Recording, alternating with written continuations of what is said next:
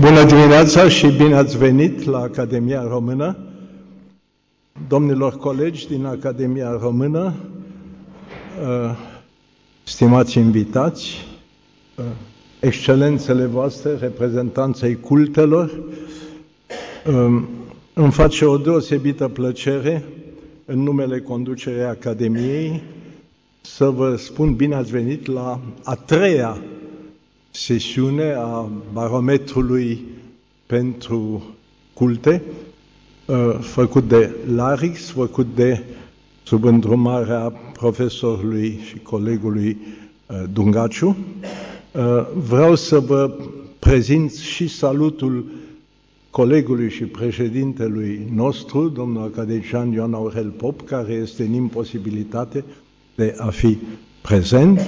Suntem însă aici, jumătate din conducerea Academiei, cu colegul academician Mircea Dumitru și cu colegul academician Ioan Dumitrache. E extrem de importantă acțiunea dumneavoastră. Tot mai mult ar trebui ca factorii politici și diplomatici să țină seamă de importanța vieții religioase pentru Europa și pentru întreaga planetă. Probabil că sunt unele mari crize pe care le vedem sau nu le vedem și care și-au rădăcinile în mentalul colectiv și în factori religioși. Am văzut care este rezultatul sondajului LARICS-ului și vă invit să-l dezbatem. Știu că o faceți împreună cu Secretariatul de Stat pentru Culte. În luna februarie, noi tot aici am organizat o sesiune dedicată cultelor. Este absolut normal ca Academia să facă așa ceva. Vă urez, deci, bine ați venit și mult succes. Îl invit și pe colegul nostru, domnul academician Mircea Dumitru, să ne spună câteva cuvinte.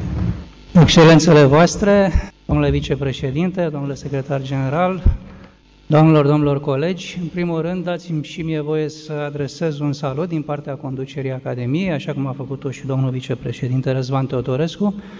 Suntem deosebit de onorați de faptul că suntem gazde ale acestei dezbateri. Este foarte bine că deja se instituie o tradiție prin Academia Română și prin colaborare cu grupul de cercetători în domeniul sociologiei, coordonat de domnul profesor, domnul director Dan Dungaciu, prin care ceea ce ne dorim cu toții este să ajungem în acel stadiu de dezvoltare, de maturizare a percepțiilor noastre cu privire la fenomenele sociale atât de complexe, cum sunt și cele legate de viața religioasă, în care deciziile de politici publice se bazeze pe dovezi mai mult decât pe simple impresii. Avem nevoie de așa ceva nu doar în cercetarea fenomenului religios, avem nevoie de aceleași lucruri și atunci când vorbim despre rolul școlii, despre rolul sistemului de educație în general în viața socială, despre ce se întâmplă cu sistemul de sănătate, în general cu marile componente ale vieții sociale și ale vieții publice. Este unul dintre rolurile principale, o vocație a Academiei Române, să pună la dispoziție această platformă publică, acest forum de dezbatere. În acest context aș vrea să amintesc, să menționez și colaborarea foarte strânsă pe care o avem cu Patriarhia României, pentru că în fiecare an se organizează dezbateri care au un caracter științific asupra unor momente importante din biserică și din viața religioasă. Vom vedea, într-adevăr, un comentariu amplu asupra acestui barometru cu privire la viața religioasă. Și eu am avut acces la planșele pe care le vom vedea și le vom comenta și, într-adevăr, ceea ce atrage atenția, poate că e o chestiune superficială de primă impresie, este că atunci când cercetarea se bazează pe un sondaj de opinii, când îi întreb pe oameni ce cred, fără să le cer justificări, rezultatele pot să fie de foarte multe ori contrariante, dacă nu chiar contradictorii. Veți vedea de pildă că sunt răspunsuri pozitive sau foarte pozitive, favorabile cu privire la ce cred oamenii despre importanța vieții religioase, despre importanța bisericii în general în viața personală și în viața publică, dar pe de altă parte veți vedea și scoruri mai puțin favorabile, negative uneori din partea celor care prezintă public în mediile de informare, prezintă public activitatea bisericii sau a bisericilor în România în general, nu numai a Bisericii Ortodoxe Române. Cred că de aceea, dincolo de simpla inventariere, și asta o știu foarte bine sociologii care se ocupă de cercetarea acestui fenomen și în general atunci când pui la dispoziție instrumentul acesta de sondare a opiniilor. Dincolo de prezentarea unei factologii, unei fenomenologii superficiale, este nevoie să intrăm mai în adâncime și să fim mai curajoși, nu atât la nivel speculativ, cât la nivelul construirii unor modele explicative pentru ceea ce pare să fie sau chiar și este uneori contradictoriu. Eu sunt logician de profesie și știți că logicienilor nu le plac contradicțiile de la Aristotel încoace. Dar, pe de altă parte, și logicienii au acceptat în ultima vreme că există modele paraconsistente, deci undeva la marginea consistenței și a coerenței și a non-contradicții, și fără doar și poate că viața socială și politică și culturală în general, toate aceste aspecte sunt extraordinar de complexe și nu întotdeauna putem găsi coerența și consecvența în ceea ce gândim sau ceea ce facem. De aceea, încă o dată, cred că trebuie să depășim simpla inventariere și simplele opinii, care nu sunt încă cunoaștere deplină, și sociologii, cei care se ocupă de fenomenul acesta al înțelegerii vieții publice, să discute și în forurile publice din ce în ce mai apăsat, cu mai mult curaj, cu mai mult aplomb despre explicarea și interpretarea acestor fapte.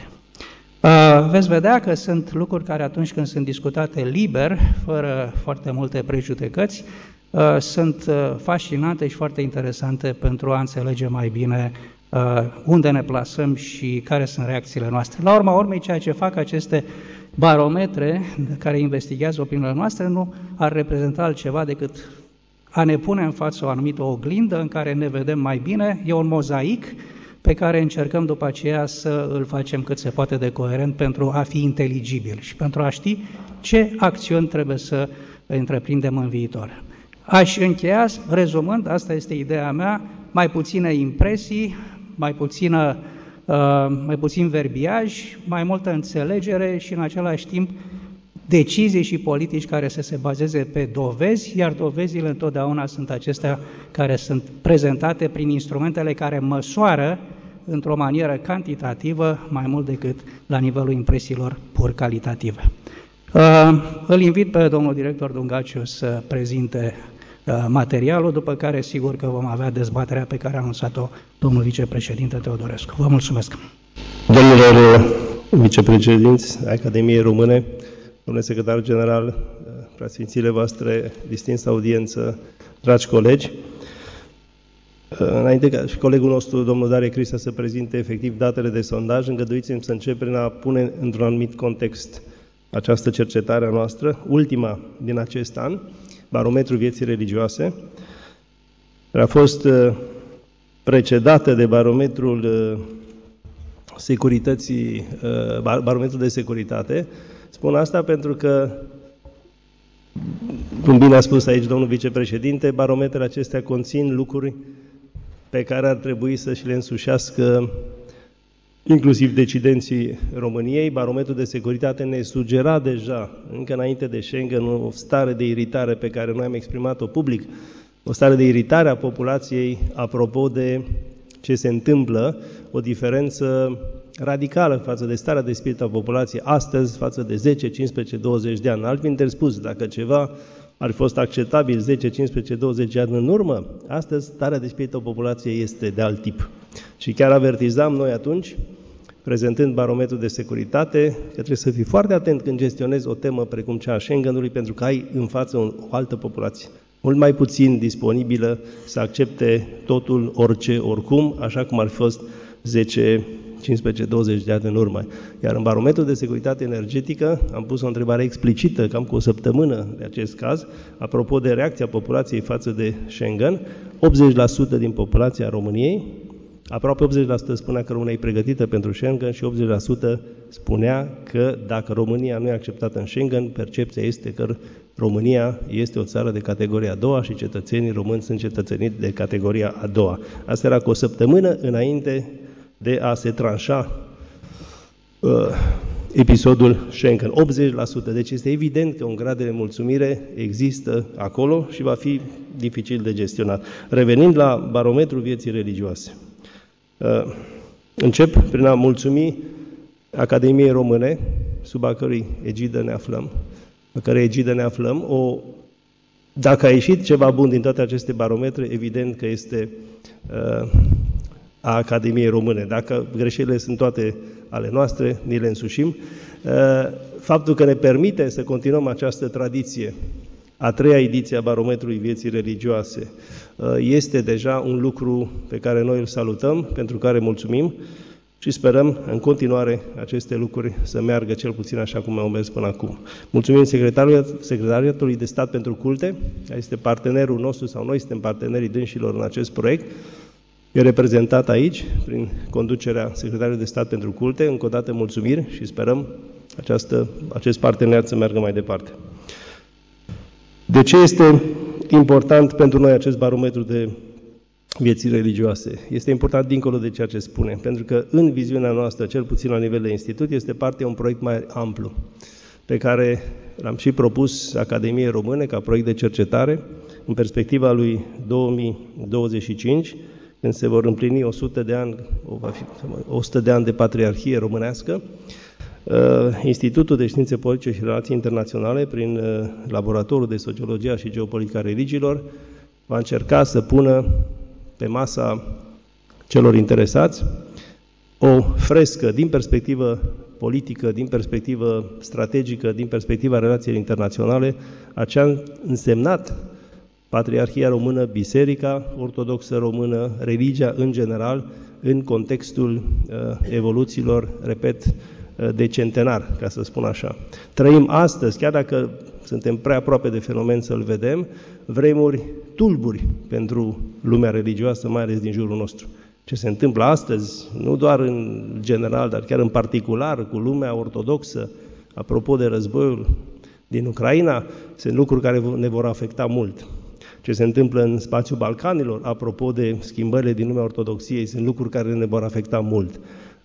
Domnul academician Theodorescu vorbea la un moment dat despre, vorbeam într-un context în care eram și eu de față, despre o posibilitate de a face la București o conferință internațională pe tema, cel puțin, a geopoliticii ortodoxiei, pentru că România este cel mai bine plasată să se uite la întreaga lume ortodoxă și să încerce să traducă evenimentele din lumea ortodoxiei pentru spațiul occidental.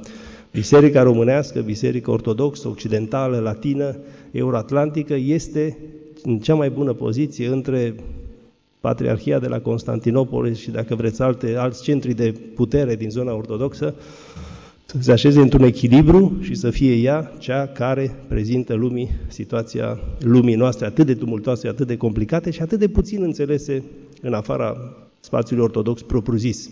E un proiect, sigur, la care mai lucrăm, încă nu l-am încheiat ca aspirație cel puțin și poate în perspectiva lui 2025, când importanța acestui proiect va deveni poate mai acută, vom reuși să-l punem pe picioare. 100 de ani de Patriarhie Română, acest barometru se leagă de proiectul acesta, pentru că veți vedea pentru prima dată un calup de întrebări legate de Mitropolia Basarabiei, chestiune iarăși și ea aproape necunoscută publicului din România, Mitropolia Basarabiei, care recent și-a sărbătorit 30 de ani de activitate, undeva la marginea Chișinăului, la vreo 10 km de centrul Chișinăului. A fost foarte relevant că după 30 de ani de activitate, Mitropolia Basarabiei este sărbătorită în afara capitalei Republicii Moldova.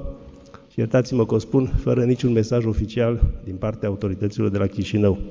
Nu e neapărat cel mai bun lucru, pentru că Biserica Ortodoxă Română, de pildă, este cea care comunică nemijlocit cu cetățenii Republicii Moldova și este singura instituție care poate transmite că poți să fii și creștin și ortodox în spațiul european și euroatlantic, poate din punctul ăsta de vedere cea mai puternică pavăză împotriva propagandei Federației Ruse, care îți spune că nu poți să fii creștin, că nu poți să fii ortodox în spațiul european, Biserica Ortodoxă Română fiind dovada vie a faptului că lucrurile stau altfel. Deci importanța Mitropoliei Basarabiei și a ortodoxiei în Republica Moldova ține nu doar de dimensiunea religioasă, ține de dimensiunea strategică a apropierii Republicii Moldova de Uniunea Europeană, pentru că ea comunică cu cetățeanul nemijlocit, dincolo de declarațiile, dincolo de, ca să zic așa, versul declarațiilor politice. E vorba de proza seacă, propriu-zisă, a comunicării directe și ar fi un instrument inclusiv strategico-diplomatic al României. Și nu pot să mă abțin să spun că poate în perspectiva lui 2025 un patriarh al României va trece prutul. Toți patriarhii ruși au trecut prutul, au venit pe altă parte. Toți patriarhii Rusiei au vizitat Republica Moldova. Niciun patriarh al României n-a vizitat Mitropolia Basarabiei, cum spunea Agărbicioane la un moment dat, în perioada interbelică, o mitropolie de aur. Și asta nu doar pentru că era singura mitropolie care avea o bancă, ci pentru că era realmente o mitropolie vibrantă. Deci gândim acest barometru inclusiv în perspectiva proiectului de cercetare pe care Institutul și-l asumă 100 de ani de Patriarhie Română, Geopolitica Ortodoxiei. Foarte pe scurt, înainte de a-i da cuvântul domnului Dare Cristea, o să vedem aici un public românesc extrem de interesant, apropo de reacții, cum a sugerat și domnul academician Mircea Dumitru. Foarte atent, inclusiv la ce s-a întâmplat recent, cu evenimentele care au adus în prim plan, într-un mod mai puțin, să zic așa, dorit, viața religioasă de la noi. Un public care are un tip de sensibilitate teologică,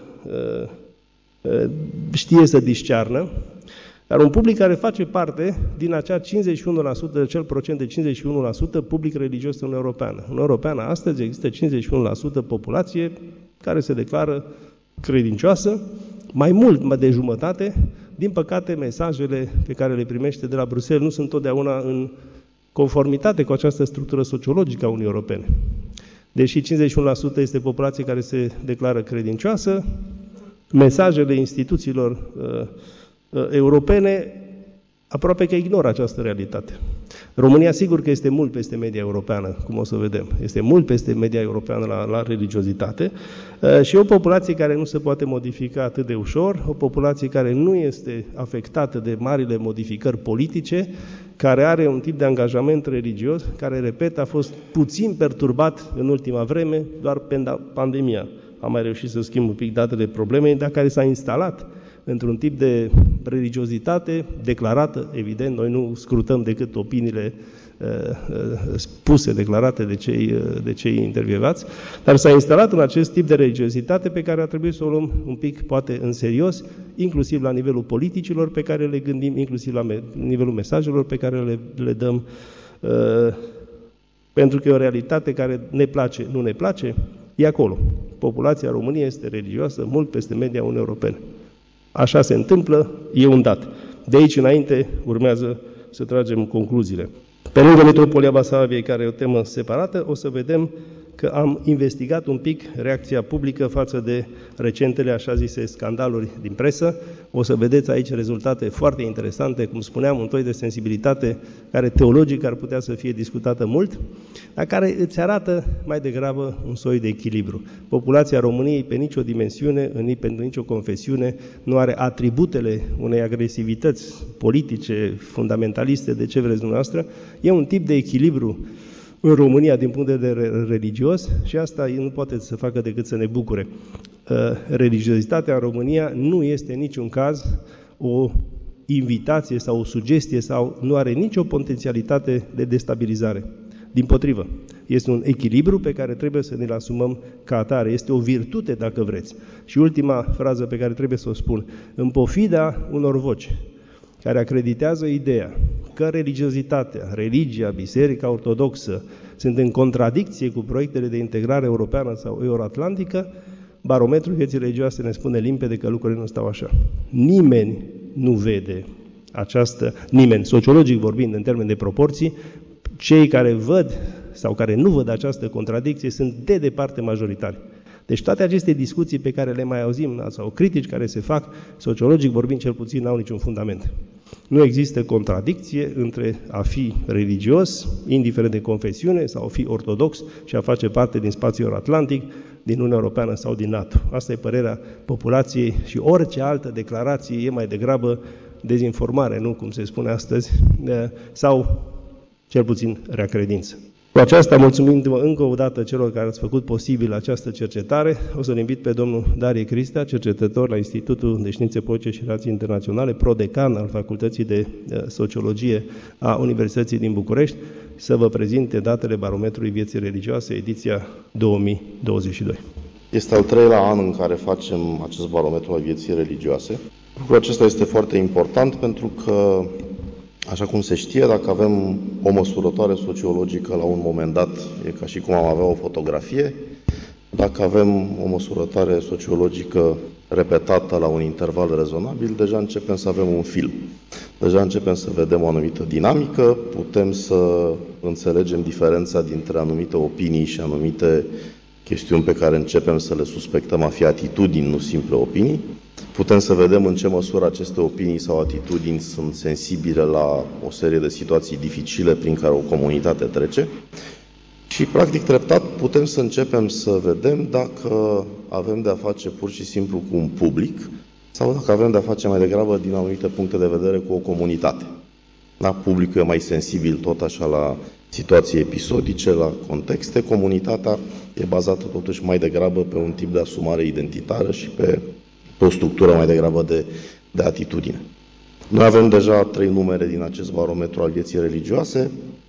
Mai avem și o măsurătoare făcută în această primăvară, un indice al toleranței religioase. Deja începem să avem un peisaj destul de complet asupra modului în care publicul se raportează la fenomenul religios în România. Avem cu riscul de a plictisi audiența, o să vă spun că marea surpriză de anul acesta este că rezultatul măsurătorii noastre nu este foarte diferit de cel de anul trecut. Chestiunea asta este foarte bună, pentru că vorbim despre un fenomen care are o anumită stabilitate în timp. Nu e un fenomen care se schimbă în funcție de ce vedem la televizor, în funcție de ce se întâmplă în fiecare lună sau în fiecare săptămână sau alte lucruri de tipul acesta. Deci, practic, începem să identificăm niște structuri atitudinale cu o anumită stabilitate. Să nu uităm că au început acest proiect în noiembrie-decembrie 2020, când a fost un an extrem de complicat și tindem să nu ne mai aducem aminte acum cât de complicat a fost anul 2020. Practic, anul 2020 a fost realmente un șoc pentru întreaga populație, atât prin extinderea acestei pandemii de COVID-19, cât și prin măsurile care au fost luate și care au afectat direct cursul normal al vieții, practic tuturor societăților de pe planetă. S-au întâmplat atunci lucruri pe care era greu să ni le fi imaginat, de exemplu cu 2 ani înainte sau cu un an înainte de pandemie. Deci, practic, a fost un an care, în general, dacă ne uităm la orice tip de abordare și la orice tip de cercetare, din orice disciplină am privit această chestiune, a fost asociată situația respectivă cu un grad mare de anxietate a publicului, cu un grad foarte mare de incertitudine. Și o să vedem într-o perspectivă comparată, la sfârșitul prezentării am comparat câteva cifre mai relevante cu barometrele din cei 2 ani anteriori, o să vedem că a existat un specific al anului 2020 și că deja din 2021 am intrat într-o anumită rutină, dacă vreți, a vieții cotidiene și a raportării la diverse fenomene, inclusiv la fenomenul religios. O să trecem pe scurt prin toate slide-urile, o să atrag atenția asupra unor corelații cu date sociodemografice care sunt mai relevante și nu neapărat care sunt relevante, dar care ne și asigură de validitatea măsurătorii noastre și la sfârșit o să ne uităm la cele comparații despre care vă spuneam. De asemenea, noi anul acesta am păstrat în bună parte cele mai multe întrebări din barometrele anterioare, tocmai pentru a asigura acest grad de comparativitate. Deja nu mai vrem neapărat să căutăm noutatea, ci începem să mizăm pe maturizarea acestui proiect al Barometrului Vieții Religioase. Aici sunt datele tehnice, sunt cele absolut uzuale, un eșantion reprezentativ la nivel național. specificațiile absolut obișnuite pentru un sondaj sociologic de acest tip. Slide-ul introductiv și întrebările introductive sunt cele legate de încrederea în instituții. Vedem că și aici avem campioanele încrederii, dacă vreți, biserica, armata, pe Academia Română. Academia Română este măsurată mai rar în sondaje, dar noi măsurăm încrederea în Academia Română în absolut toate studiile pe care le facem sub egida Academiei și cifrele sunt comparabile de fiecare dată. Asta dacă cineva se întreabă de ce primele 3 locuri arată așa cum arată. Nu sunt schimbări foarte mari față de anii trecuți, sunt lucruri care se confirmă și cu sondajele din anii trecuți și cu alte sondaje pe care le-am derulat inclusiv anul acesta și cu ce am văzut, evident, inclusiv la alte organizații care au măsurat acești indicatori. Aici este o întrebare legată de percepția publicului asupra relațiilor dintre diferitele religii și confesiuni de la noi din țară. De asemenea, sunt cifre foarte comparabile și cu anul trecut și cu 2020. 78% din publicul din România consideră că sunt relații bune și foarte bune între diferitele confesiuni și religii de la noi. E drept, nici nu au fost, cine știe ce, probleme deosebite în ultimii 3 ani, nu au apărut în public situații de genul acesta care ar fi putut afecta cifra, ceea ce înseamnă că oricum cifra asta este extrem de stabilă și este cât se poate de validă.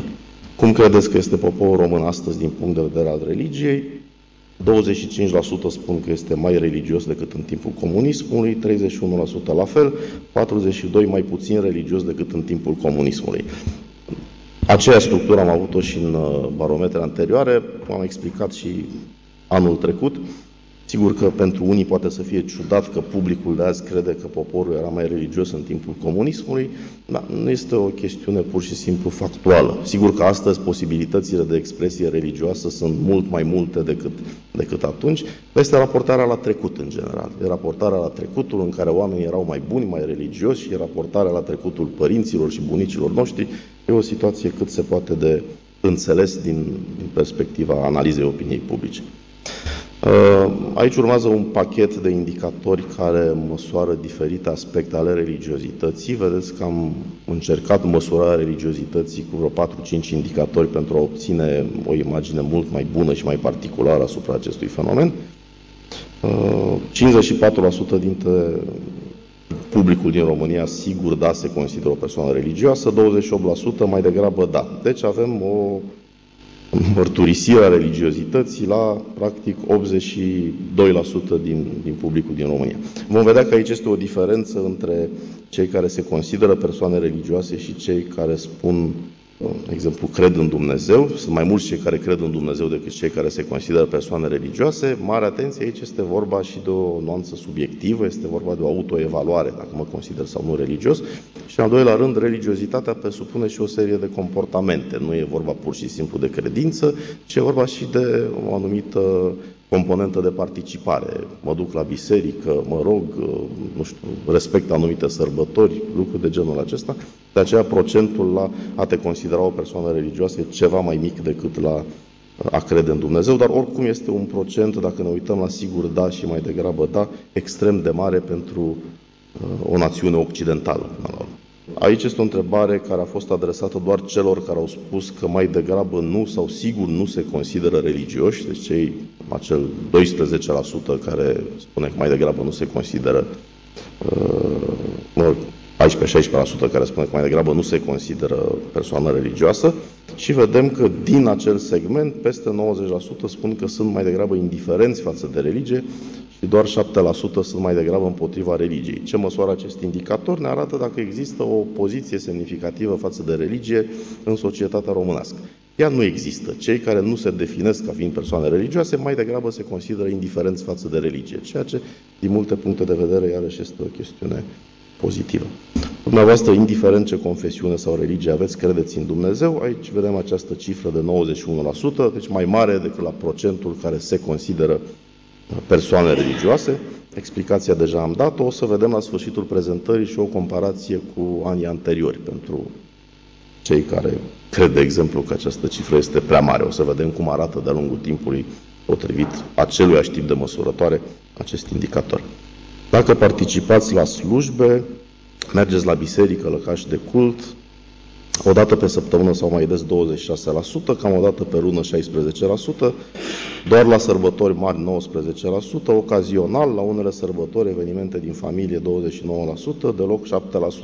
Noi am încercat să facem, am păstrat aceeași structură a variantului de răspuns ca la numele anterioare, am încercat să ne așezăm pe ce am văzut noi ca fiind comportamentul uzual al populației, din punct de vedere al frecventării lăcașurilor de cult. O să vedem și aici o comparație cu anii anteriori la sfârșitul prezentării.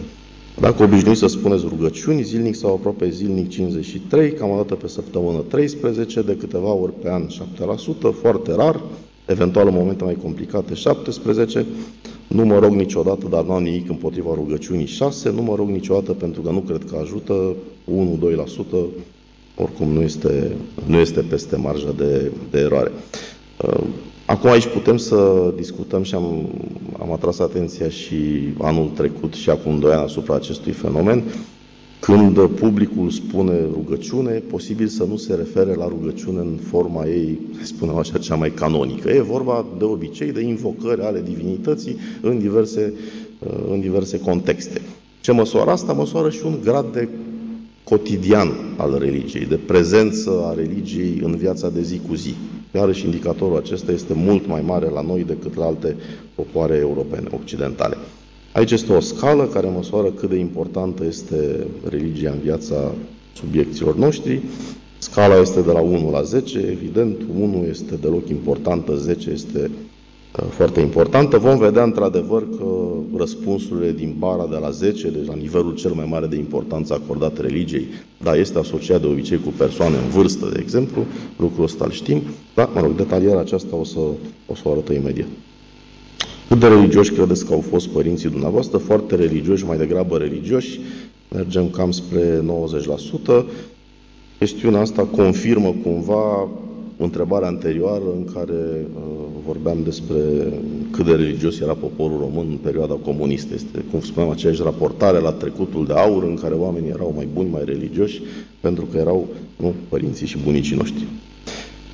Aici începem să discutăm cumva o raportare a religiozității, dacă vreți, la aspecte nereligioase ale vieții de zi cu zi și la aspecte identitare. Întrebările acestea se citesc de la nord la sud, da? Deci sunt două variante. 58% din public spune că religia este fundamentală pentru identitatea națională a românilor, 40% că identitatea națională a românilor nu are nicio legătură cu religia, 91% religia nu împiedică niciun fel apartența României la Uniunea Europeană și la spațiul euroatlantic și 7% că religia împiedică apartența României la Uniunea Europeană și la spațiul euroatlantic. Dacă ne uităm la a doua, ultima pe care am citit-o, evident, ea pune în discuție și acel stereotip potrivit căruia omul religios nu este modern, nu este european, nu este occidental și așa mai departe. Deci lucrul acesta, evident, nu se regăsește în imaginarul publicului din România. Prima întrebare, o vedem și pe aceasta, o să vedem că de foarte multe ori găsim indicatori pe care am măsurat în acest barometru, în care publicul, într-o bună măsură, este cât se poate de neutru față de anumite aspecte ale implicării religiei în viața de zi cu zi. Și vreau să luăm ca atare această măsurătoare, pentru că este confirmată și de alte cifre pe care le avem și pe care le-am văzut și anii anteriori. Urmează două întrebări pe care le folosim în general tot pentru a verifica acest lucru, această raportare la Uniunea Europeană versus religie, la apartenența la NATO versus religie, practic la viața modernă, occidentală, europeană versus religie. Încercăm să provocăm acest stereotip și vedem că, într-adevăr, din publicul nostru avem 56% care spune că are o părere foarte pozitivă și pozitivă vis-a-vis de apartenența țării noastre la Uniunea Europeană. Acum se întâmplă ceva foarte interesant. În alte sondaje pe care le-am desfășurat anul acesta, din cifre care au apărut și la alte institute, o să vedem că, de exemplu, și la noi, în ultimul an, în ultimii 2 ani, a mai scăzut gradul de încredere în Uniunea Europeană, dar a scăzut mai puțin decât iarăși la alte populații occidentale și lucrul ăsta iarăși e foarte interesant. Pe de altă parte, atașamentul față de apartenența noastră la Uniunea Europeană este mai mare decât încrederea în Uniunea Europeană. Ceea ce ne arată că scăderea aceasta a încrederii pe care unele sondaje o arată Uniunea Europeană este din multe puncte de vedere și o nemulțumire raportată la performanța instituțională a anumitor structuri din Uniunea Europeană, mai degrabă decât o chestie identitară sau o nemulțumire legată de apartența la acest spațiu. Deci cifrele acestea sunt mai mari decât cifrele de încredere în Uniunea Europeană și, evident, fiind vorba de niște majorități aici, confirmă și ele faptul că nu există o legătură între religiozitate și refuzul Uniunii Europene, refuzul NATO, refuzul civilizației occidentale sau alte lucruri de tipul acesta. E de spus că această întrebare, în culegerea datelor, s-a terminat vineri. Joi a fost episodul cu spațiul Schengen. Acum nu știu dacă treaba aia afectează cumva această cifră sau nu. E discutabil, pentru că totuși nu e o problemă care vine neapărat din partea Uniunii Europene, dar e posibil ca după acest episod, cel puțin pe un termen scurt, să mai scadă aceste cifre. Da? E de știut că acel moment nu a fost prins în perioada asta de culegere a datelor, nu era totuși obiectul nostru direct. Aici e vorba de apartenența la NATO. Aici atașamentul față de apartenența la NATO e puțin mai mare decât atașamentul față de Uniunea Europeană. E explicabil. Trăim o situație destul de complicată. NATO e o garanție de securitate.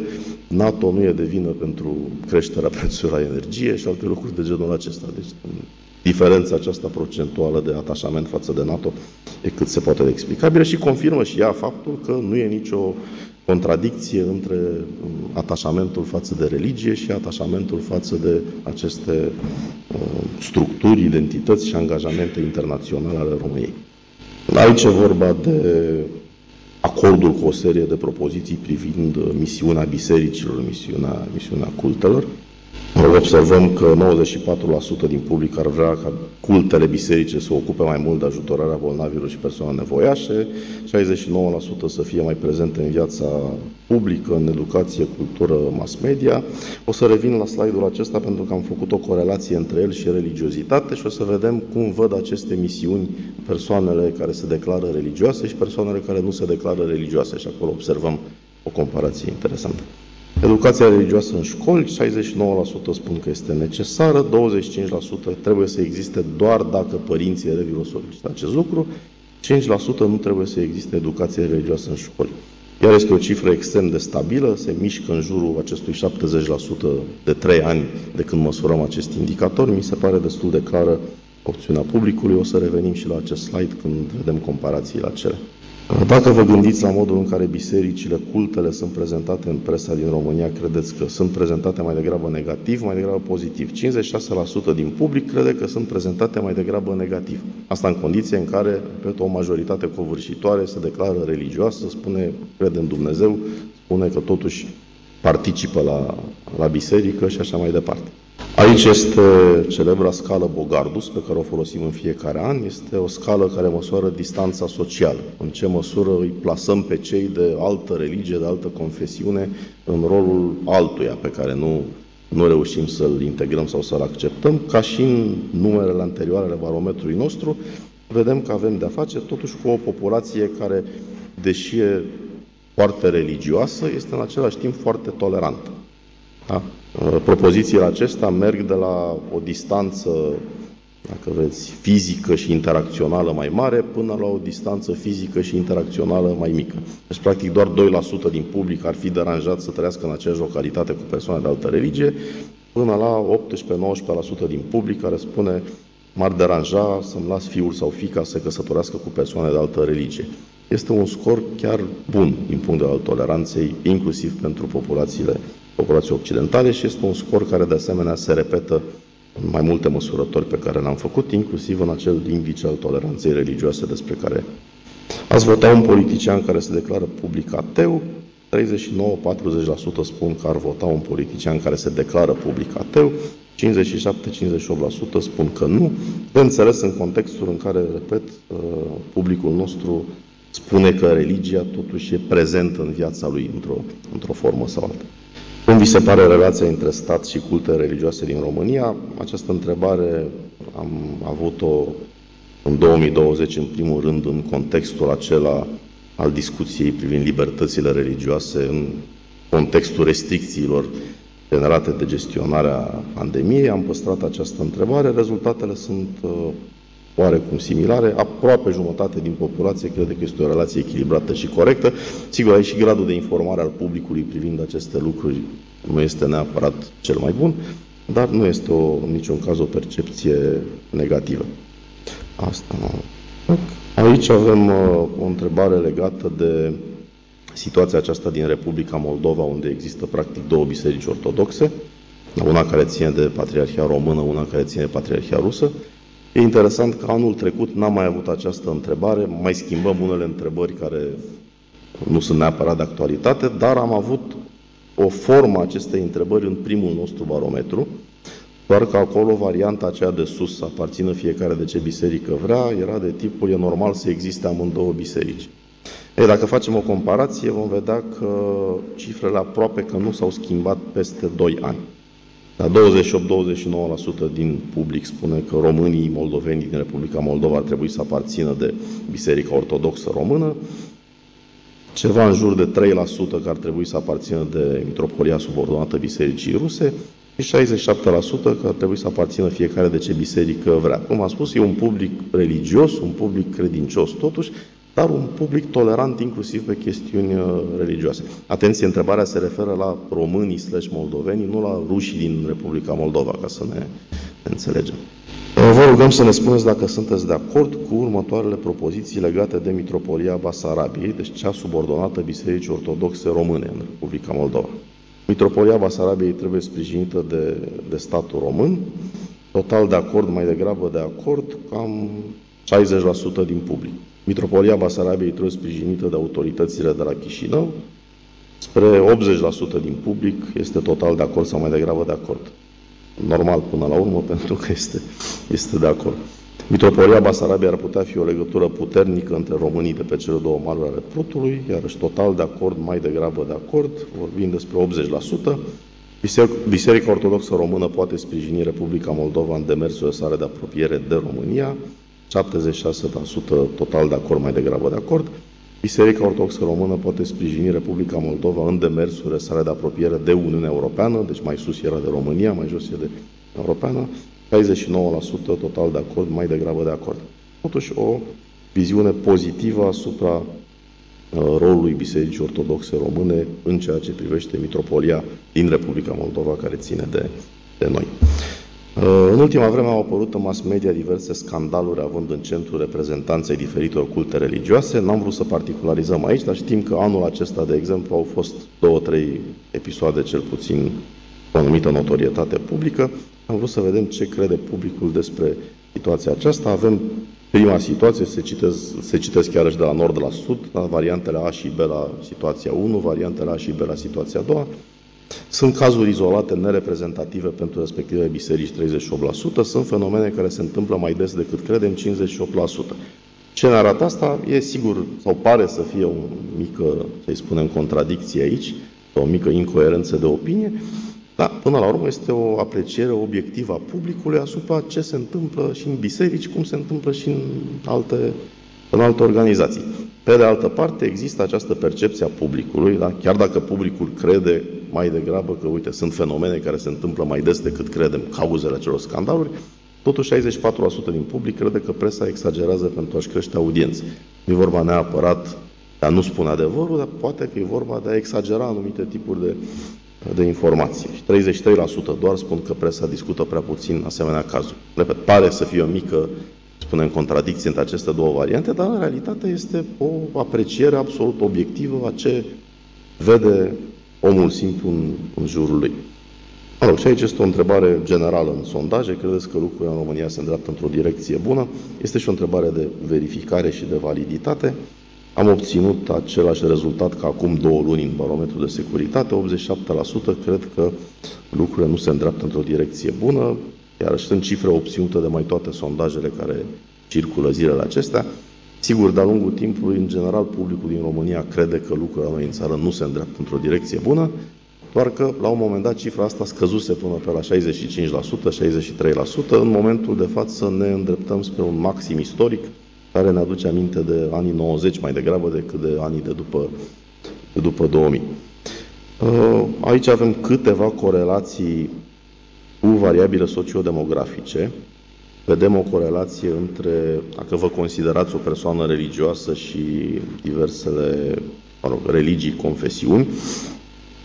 Sigur, aici sunt niște posibilități limitate de a face această măsurătoare, pentru că un eșantion reprezentativ de 1000 de persoane respectă structura sociodemografică a populației pe această variabilă confesională. Și atunci, evident, un număr extrem de mare de cazuri vor fi din religia ortodoxă, din religiile minoritare sau din confesiuni minoritare, vom avea mai puține cazuri în eșantion.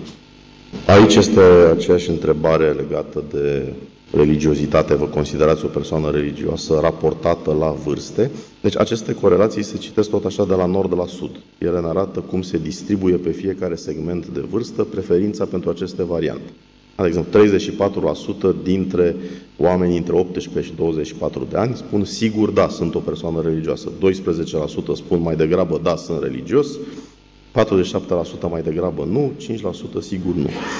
Vedem că aici este o oglindire așa cum ne așteptam în structura pe vârsta populației. Cu cât oamenii sunt mai în vârstă, cu atât sunt mai religioși. Pe de altă parte, dacă vom aduna sigur da cu mai degrabă da la cei mai tineri din eșantion, segmentul 18-24, vom vedea că și acolo avem un 46% din publicul foarte tânăr care spune totuși că este religios.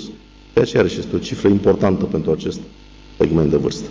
Iar la publicul peste 65 de ani, deja vorbim de 94% care se consideră religios. Aici este aceeași întrebare corelată cu regiunea.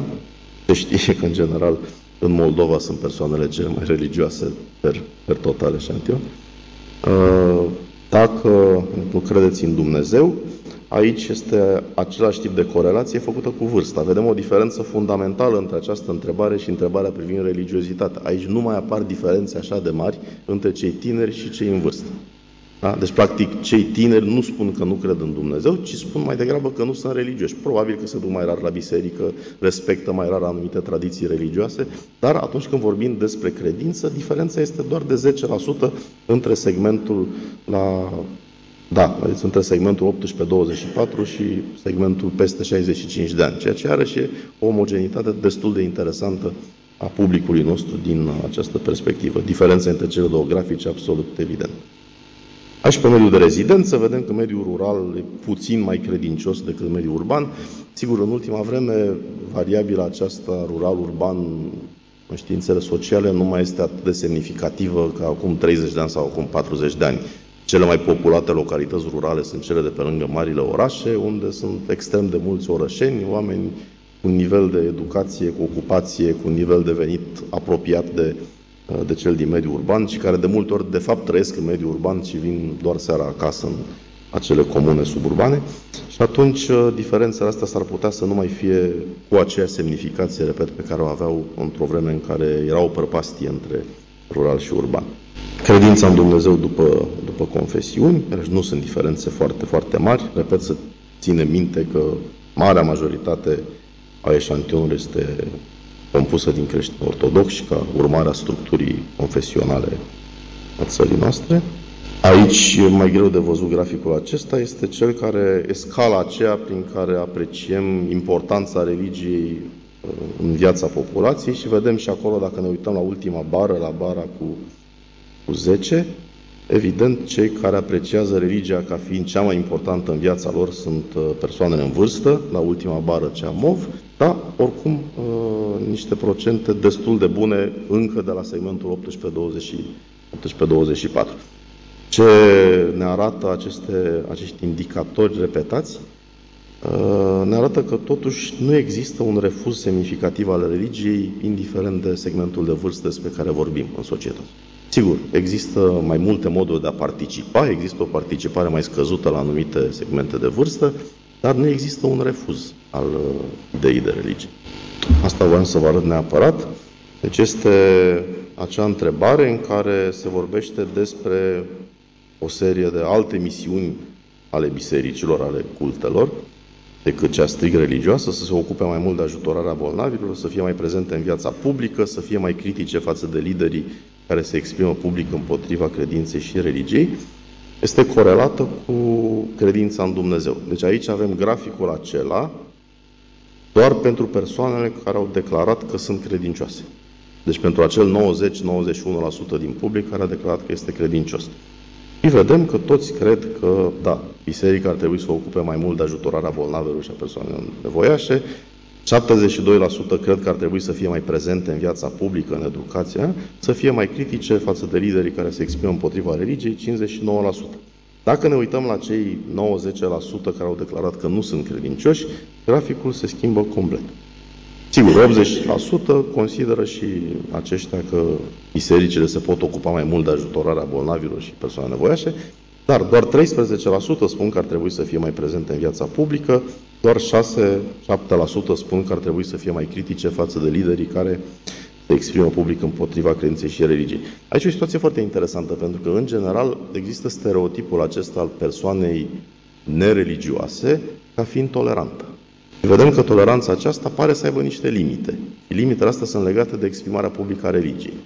Dacă mergem pe toleranță, atunci trebuie să fim toleranți și cu dreptul cultelor și cu dreptul bisericilor și cu dreptul credincioșilor de a se exprima și ei în spațiu public. Și e interesantă această diferență și cred că trebuie analizată. Aici este o asociere între educația religioasă în școli și vârstă. Vedem iarăși că pe măsură ce oamenii sunt mai în vârstă, consideră mai mult că este necesară educația religioasă în școli.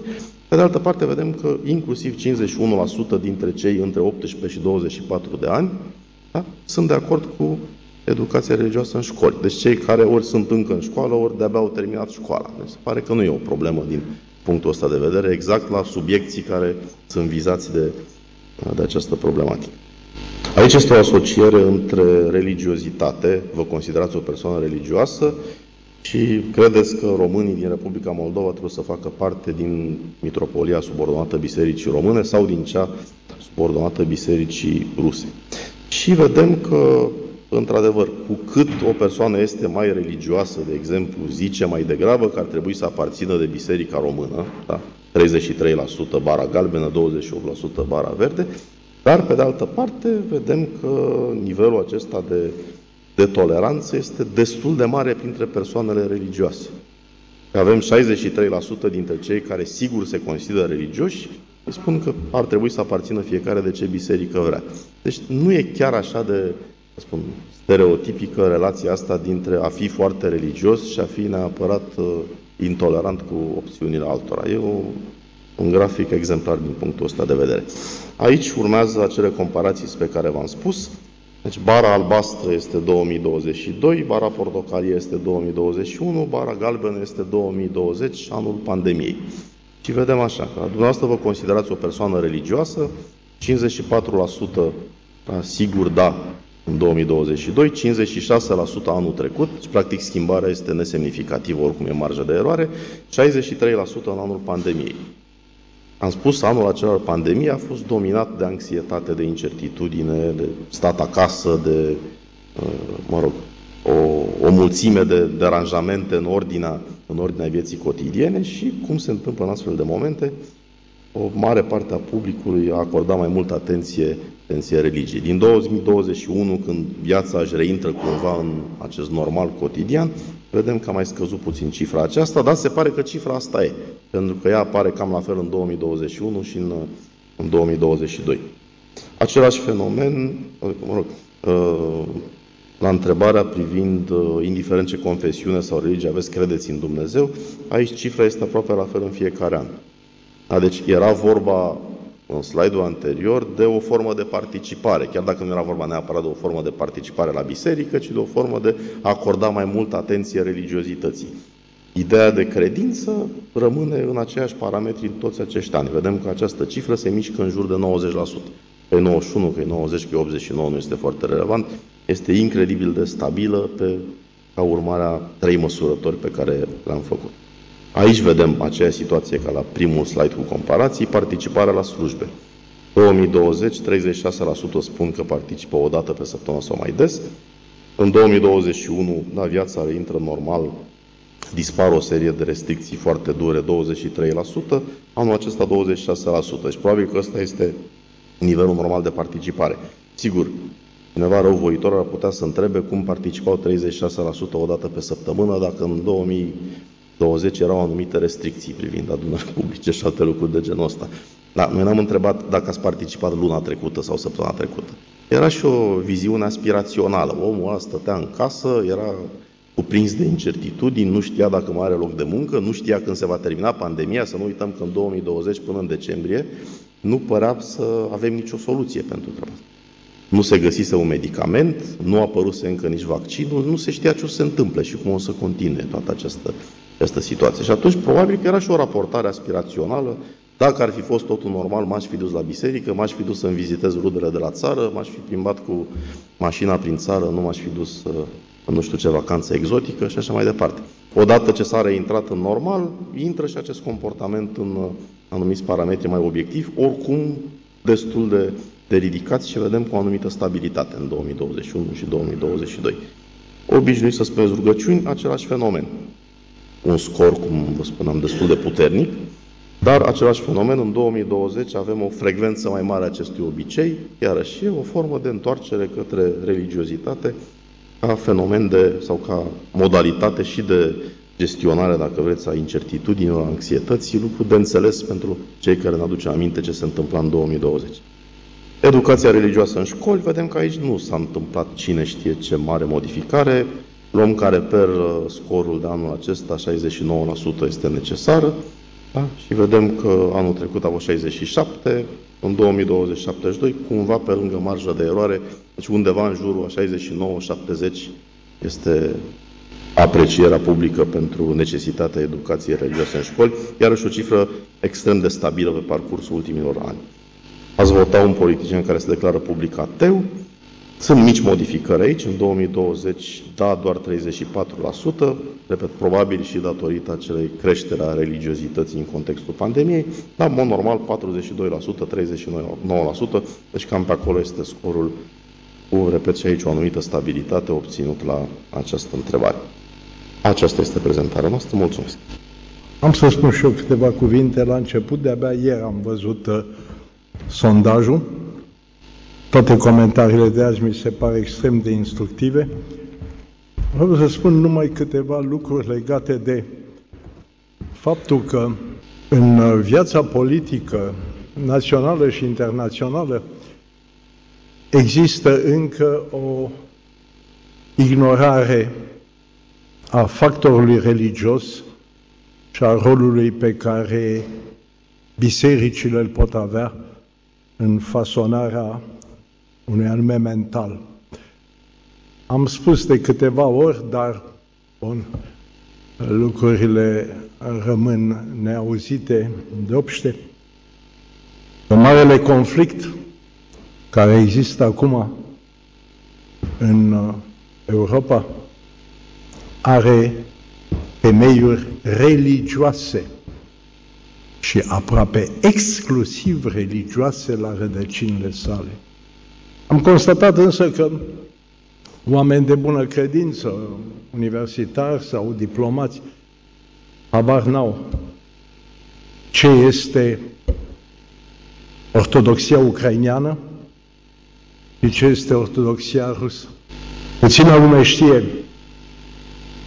Culmea este că la Washington, la Dumbarton Oaks, există Institutul de Studii Ucrainiene, care e un foarte bun provider de informație, dar și acolo cei de la Departamentul de Stat, ca și oamenii noștri, sunt conduși de uneori chiar de chimere.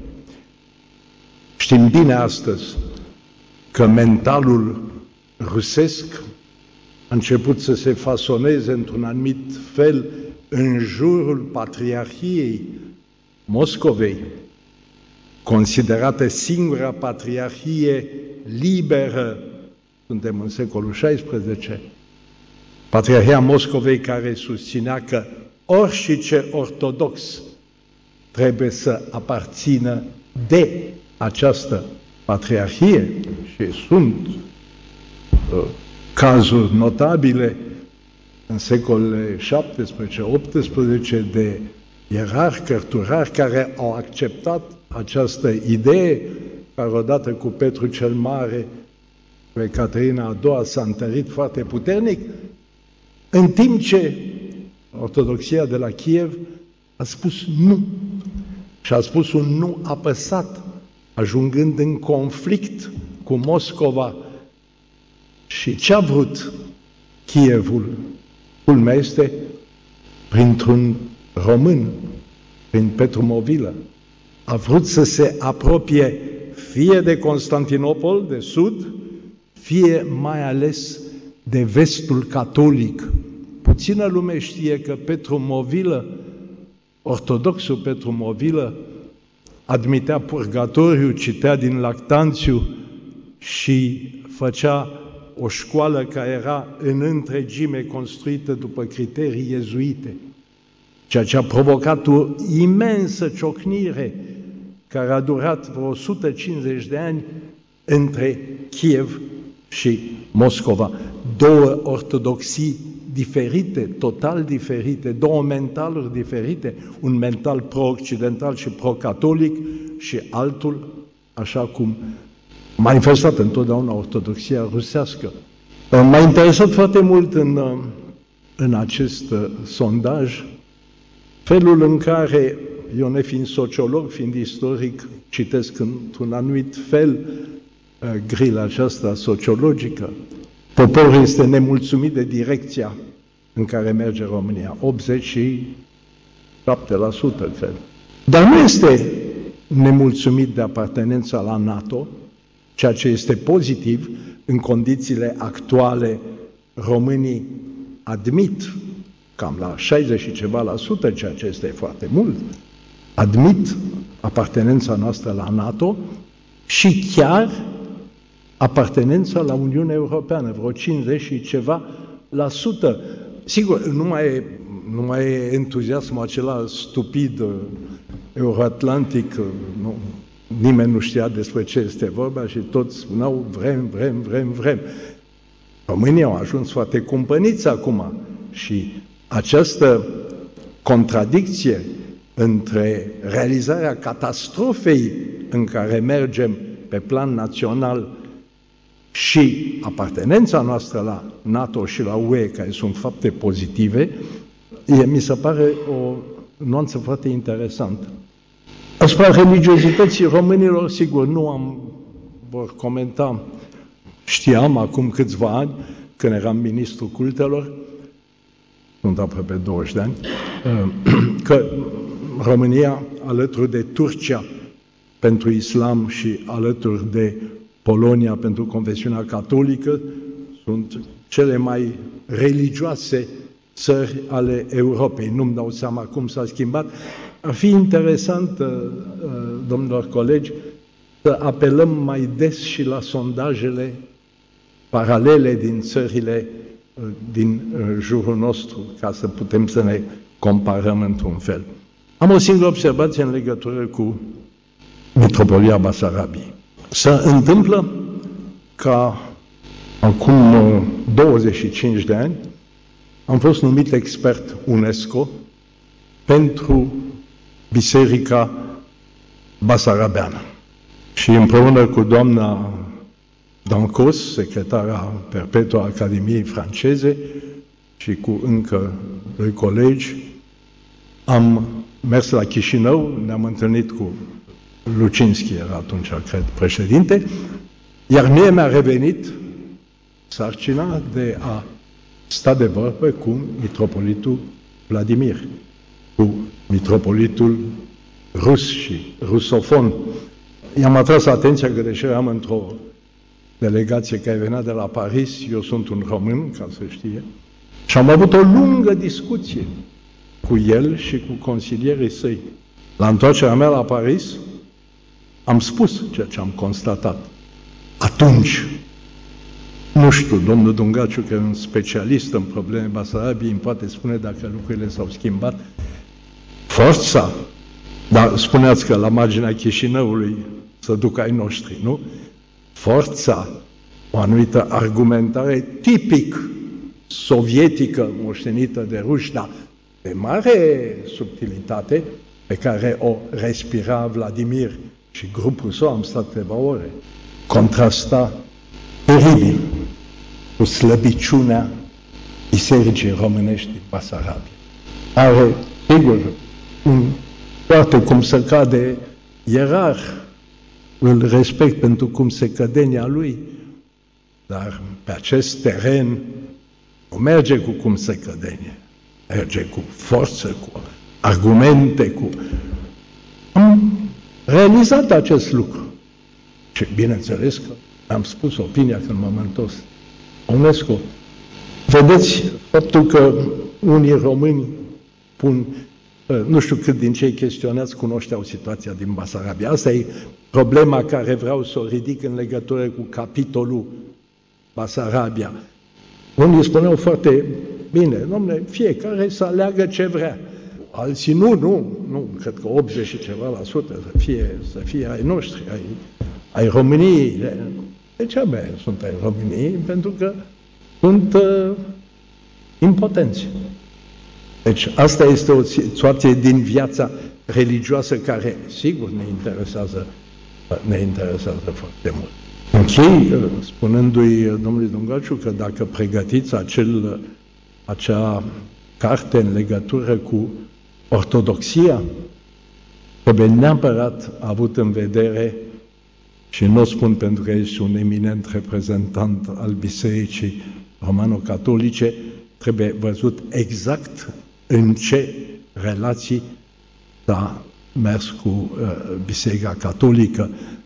Vedeți, toleranța românilor este impecabilă. Noi am sărbătorit centenarul încoronării, în care un catolic și o anglicană au devenit suveranii unei mari și efemere ortodoxii. Efemere pentru că s-a spulberat, la un moment dat cum s-a spulberat, trebuie această toleranță românească trebuie pusă în lumină, dar și felul în care niște suverani, spun un republican, niște suverani care veneau din alte confesiuni, au înțeles nevoile acestei ortodoxii. Eu vă felicit pentru acest barometru. Sper ca el, dat mai departe cui trebuie să provoace, să se pună întrebări, sper ca presa să o ia, să o citească barometru într-un chip creator și nu idiot, cum se întâmplă uneori, din păcate, când e vorba de religie și de biserici. Oricum, bravo! Era evident că proiectul 100 de ani de centenar de 100 de ani de Patriarhie Românească este pus sub egida pe care ați invocat-o, tocmai pentru din pricina asta să fie implicați cercetători, oameni din zona diverselor culte care nu fac parte din mijlocită din institutul nostru. Laboratorul de Sociologie Geopolitică a Religiilor asta își propune, să aducă expertiză, vocații din alte zone pe care noi, din păcate, din rațiuni administrative, nu le putem așeza sub cupola Institutului, dar laboratorul va fi un pic mai liber din această perspectivă.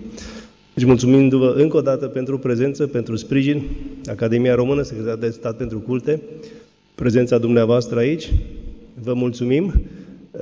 Și un ultim anunț pentru presă, Barometrul Vieții Religioase va fi postat pe site-urile ISPRI.ro, Institutul de Științe, Politice și Relații Internaționale Academiei Române, și LARICS.ro, Laboratorul de Analiză a Războiului Informațional și Comunicare Strategică. Încă o dată, mulțumim, sărbători fericite și să ne vedem cu bine anul care vine.